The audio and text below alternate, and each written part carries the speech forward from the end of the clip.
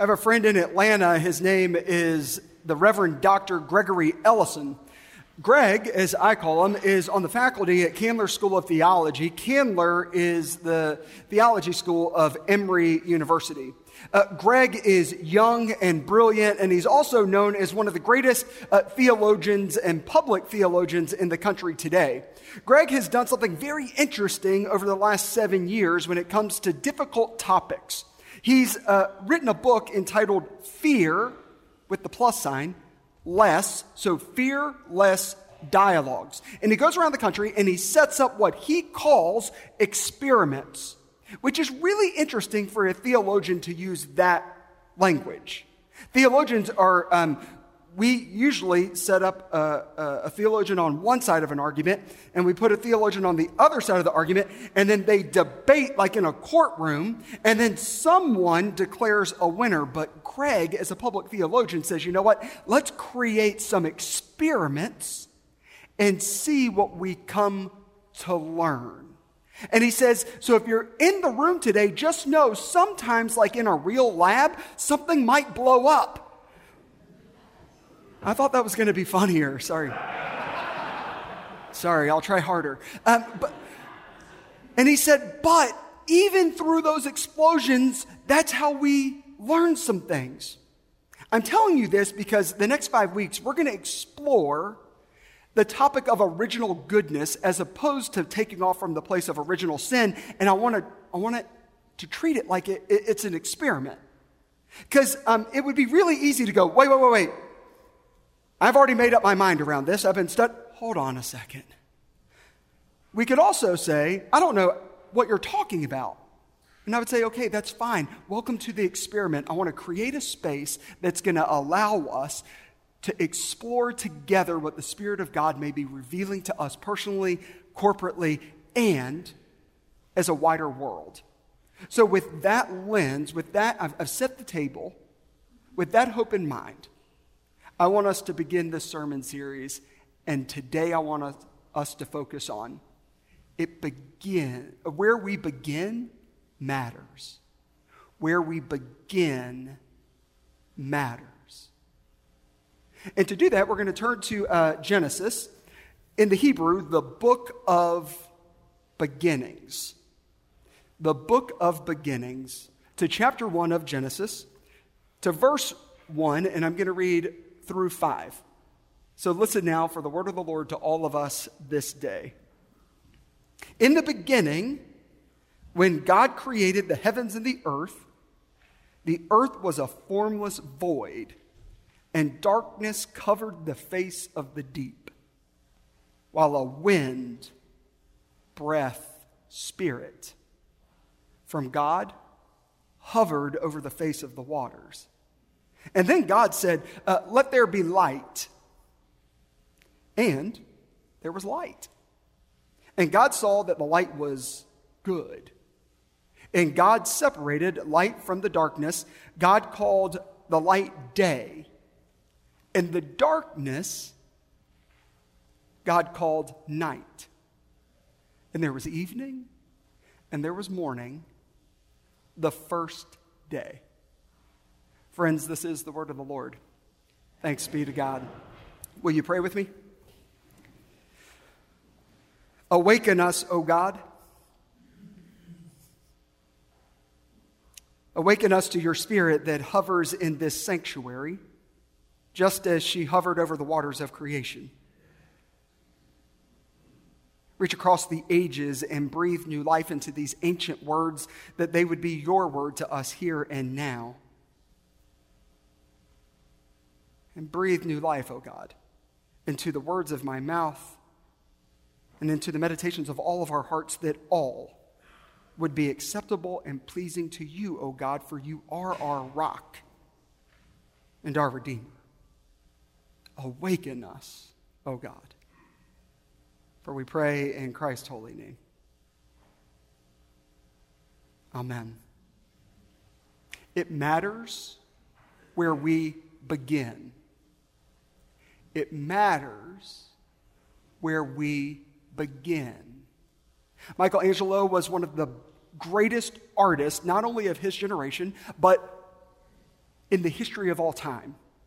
Michelangelo made his name as an artist as a sculptor first. He was, at 26 years old, already quite famous and looking for his next project. And so he went to select a piece of marble for his next sculpture. He goes and he identifies a piece of marble that is on the fringe, right on the sidelines. And he said to the person who owned this place, he said, I want to carve out of that piece of marble. And the person said, you don't want that piece of marble. It's been sitting there for 25 years. It has been deemed to have some flaws in it. And there have been other sculptors who have come before you, and they think once you begin to carve into that piece of marble, all of the defects will show themselves. Michelangelo said, I want to carve out of that big slab of marble. And the person said, have at it. For 3 years, Michelangelo carved out of this marble that was deemed to be flawed. And at the end of the 3rd year, what the marble emerged, some of you are shaking your heads, was the statue we know as David. Where we begin matters.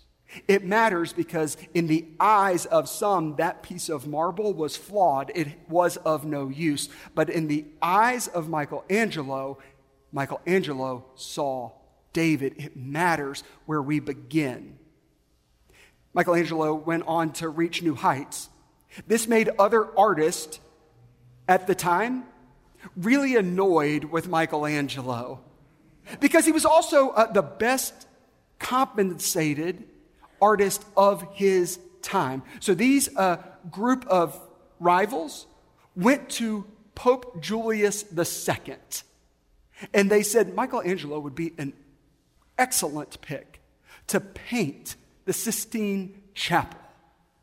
And Pope Julius II said, that is a fantastic idea. Michelangelo is the greatest artist of this generation. They said, wait 1 second. And he said, well, he's really good. I want to meet with Michelangelo. Pope Julius II met with Michelangelo, said, I want you to paint the Sistine Chapel. And Michelangelo said, I'm not a painter. The Pope said, you're an artist. He said, there's a difference. And the Pope said, I want you to paint the Sistine Chapel. Michelangelo, who was not a painter by trade, he was a sculptor, had to learn a new type of painting. The painting on the Sistine Chapel is a fresco. And historians tell us, in order to get to the ceiling in the Sistine Chapel, they had to build incredible structures just so Michelangelo could get close enough to paint. And historians told us, and artists tell us, that he would have to lay on his back for hours and paint. And it took him a long time. And he would get really tired. And sometimes Michelangelo would fall asleep as he was painting the ceiling of the Sistine Chapel. Legend has it, one day Michelangelo falls asleep as he is painting. And he has a dream. And in his dream, God visits Michelangelo and looks upon everything that he has painted on the ceiling of the Sistine Chapel. And God says to Michelangelo, this is the most incredible thing I have ever seen. And Michelangelo says to God, I have dishonored you. I am so sorry. God says, what are you talking about? And Michelangelo said, I'm a sculptor. I'm not a painter. Look, there's an imperfection and there's an imperfection. The whole ceiling is filled with imperfection. And God said, Michelangelo, what are you looking at? And Michelangelo said, I'm looking at this painting and it's ruined. And God said, Michelangelo, the problem is you're looking through your eyes. If you're looking through my eyes, you would see that it's perfect.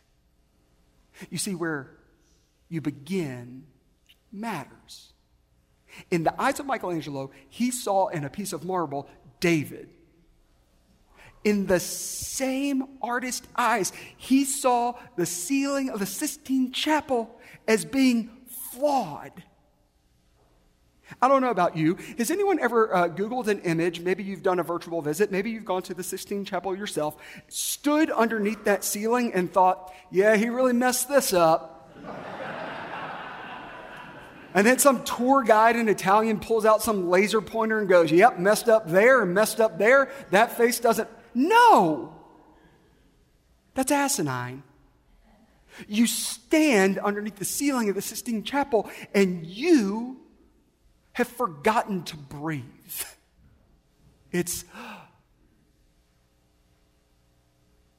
But the reality is, most of us, do we not?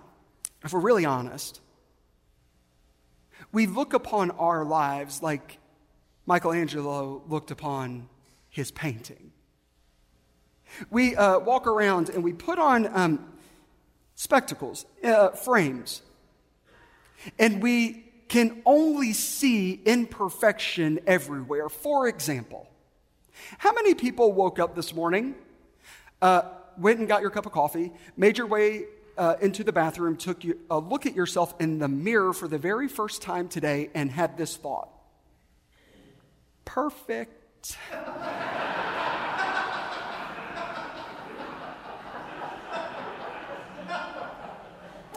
If you're that person, will you raise your hand? I said at the... Okay, so... At the 9 o'clock hour, I said, no one raised their hand, and I said, if we had a middle school boy in the room, we would have raised their hand. So thank you for being a middle school boy, Mark. And I say that because I was that middle school boy. Of course not, right? We look in the mirror and all we can see, and I'm just going to talk about myself for a second. Oh my gosh, there's more hair. Oh my goodness, is that a wrinkle? Did I gain weight? I mean, right? It's how you're wired to see. And the problem is, it would be okay if it stayed there. Like if we could contain that way of thinking to the bathroom and to that mirror first thing in the morning, it would be totally fine. But the problem is we then end up walking out into the world and we still have those frames on. And this is where it gets really problematic. The places in our lives that we are most critical of ourselves is often the place that we are most critical of others. Because we're like, well, if I can't hold myself to that standard, right? They should be able to hold themselves to that standard. And this is where it gets really, really, really, really problematic. Not just problematic, but dangerous. It gets dangerous when we then put that criticism and that critique and make it God's opinion of ourselves and others. When we begin to believe that God is critical in the same ways that we are critical, that God wears these frames just like we do. And Father Gregory Boyle says, we know that we have made God into our own image when God begins to hate the same people we do.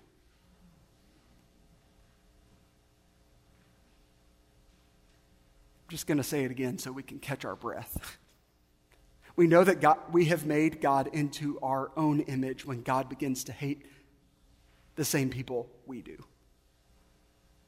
But here's the problem with these spectacles. The question is, when did we learn to put these on? And who told us that the prescription in these glasses were to help us to see the brokenness and the problems of the world? Because I don't think that God does walk around with these glasses. I got to tell you, the God that I believe in, the God that we know and love in Christ, actually is more, God will look upon your life like we look upon the Sistine Chapel far faster than God will look upon your life like we look upon the lives of others. So who taught us to wear these? I don't know, as a kid, I was raised Presbyterian, and I was taught that we are flawed from the beginning, right? And we are so flawed that we are in need of a God and God's grace. That's the only way that we can be good. And so I sort of lived with this my whole life because it had been handed down to me, and I just accepted it as truth. But the problem is, at some point in your life, you have to examine the things that have been handed down to you, and you have to decide whether or not you want to keep them. Like everyone in your house, I don't know, you have a piece of furniture that someone told you that you should accept and that you should keep and that your family valued. And at some point, you're going to wake up and go, I actually have never liked that thing. Why have I moved it 50 different times? We got to do that with our theological furniture. Now, if you're a lifelong Presbyterian, this is that moment that I want to remind you we're in an experiment. So we'll just take a deep breath together. What if where we begin is not with brokenness and evil and sin? But what if we begin where God begins in Genesis, with goodness? What if we begin with original goodness? How might that change everything? I'm going to unpack the text very quickly. Ready? I only read 5 verses. Those 5 verses are the opening of a poem, not a science textbook. That poem tells us of a God who is so big and so expansive and so powerful that this God can create by merely speaking. God says and creation responds. This God is so big and values diversity so much that it takes this God 7 days to create all the diversity of the world. And this God is so big that God creates out of yes and never out of no. God doesn't create and go, you know what, I didn't get that quite right. Control, Alt, Delete, restart. We'll do it over. No, God creates out of yes. And this God is so big that God looks upon everything that God has created and God declares it good. Creation didn't even have to prove its worth to this God. This God apparently looks upon it, and the trees, just by being trees, are declared good. And just when we think we know the text, just like when you're at a concert, and you have heard this song 1,000,000 times, you know how the last line is going to go. The poem flips. This God declares every part of what God has created as good, and then they get to creating humankind in their image. The noun is plural in the Hebrew. God creates humankind in their image. And just when we think God is going to say they're good, nope. The only time in the poem God looks upon humankind and declares they are very good. They are very good. So what if those were the lenses by which we saw the whole world? What if it started with, these frames are known as original goodness frames. You can get them, $19. They'll be out in the atrium following worship this morning. It would change the way that you viewed the whole world. Someone here is like, yeah, but what about original sin in the garden? Very good. Next week, we're going to get to the garden. We'll see you. But I want to speak to that just for a second. Desmond Tutu, who just died, every time I don't know what to do with suffering of the world, I go to Desmond Tutu. He's the resident expert of the world's suffering. If you led the Truth and Reconciliation movement through South Africa, you are an authority on suffering. Desmond Tutu says, we have forgotten that we are made in the goodness of God. Even when we read the newspaper, our whole beings cry out for this truth. Desmond Tutu says it in this way. How many of you have ever read the newspaper and read about suffering and felt good about it? Desmond Tutu says, of course you've never read about suffering and felt good about it because your very nature does not have its origins in evil. Our very nature has its origins in goodness, and so we have an allergic reaction to the evil that we come to know about in the world.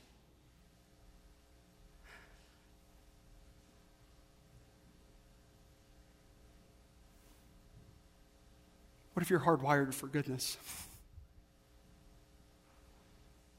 How might that change the way you see your life? How might that change the way you understand your marriage or what it means to be a parent or what it means to be a leader? How might that change who you think God is? 2 quick illustrations. The first, Several years ago, our session was having its session retreat. We were wrestling with a vision statement for the church. And so what felt like 37 years of deliberation got distilled down into a Friday night, and we had all decided, you know what, this statement that trusting all belong to God and seeking to live like we belong to one another, that's who we feel like God is calling us to be. But before we vote on it, let's all go home, sleep on it, we'll come back in the morning and we'll vote. So we did that, and the next morning we come in, we have bagels and danishes and coffee, and we convene.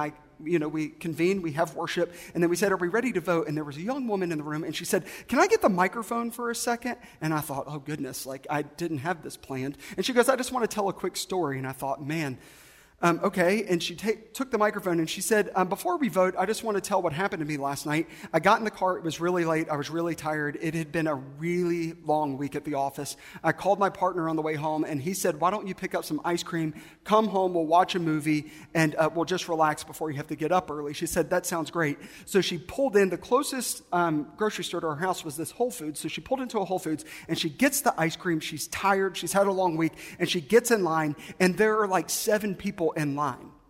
And she said it would be one thing if this was like Thanksgiving. It was not Thanksgiving. The cashier was really struggling just to ring up like gum. And she said, I was annoyed. I was so frustrated. Can we not get a competent person just to ring up gum? And she finally makes her way to the checkout person. And it's like that moment hit her. She's like, oh yeah, we were just talking about that statement, trusting all belong to God, seeking to live like we belong to one another. And that moment awakened her, and it's almost like she took off those lenses of criticism, and she looked at this person and she said, has it been a long day? A little different than, I've noticed it's taken you a long time to get me here. She says, has it been a long day? Cashier?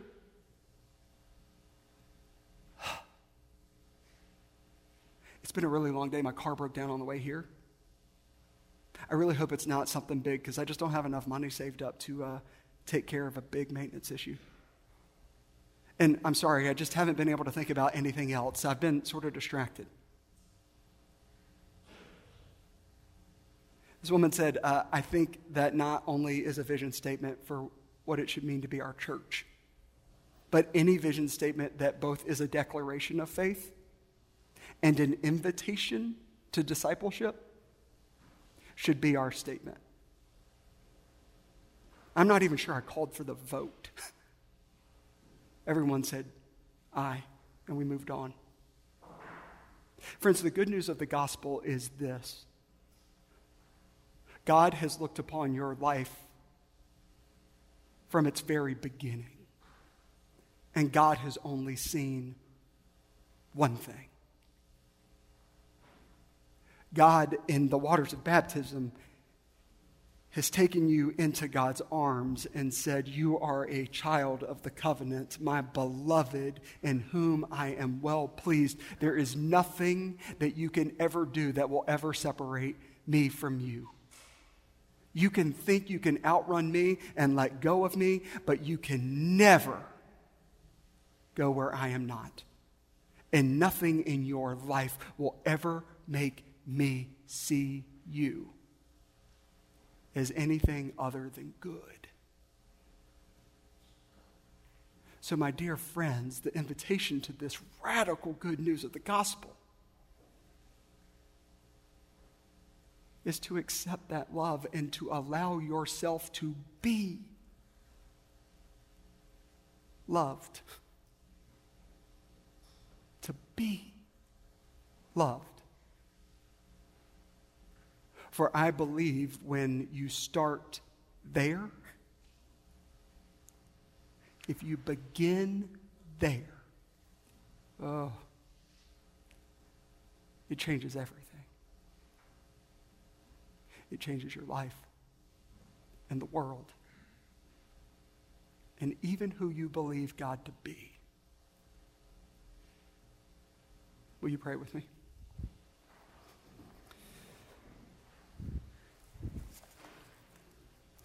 We believe, O God. Help our unbelief and awaken us as we seek to live in response to this good news. By your grace, we pray. Amen.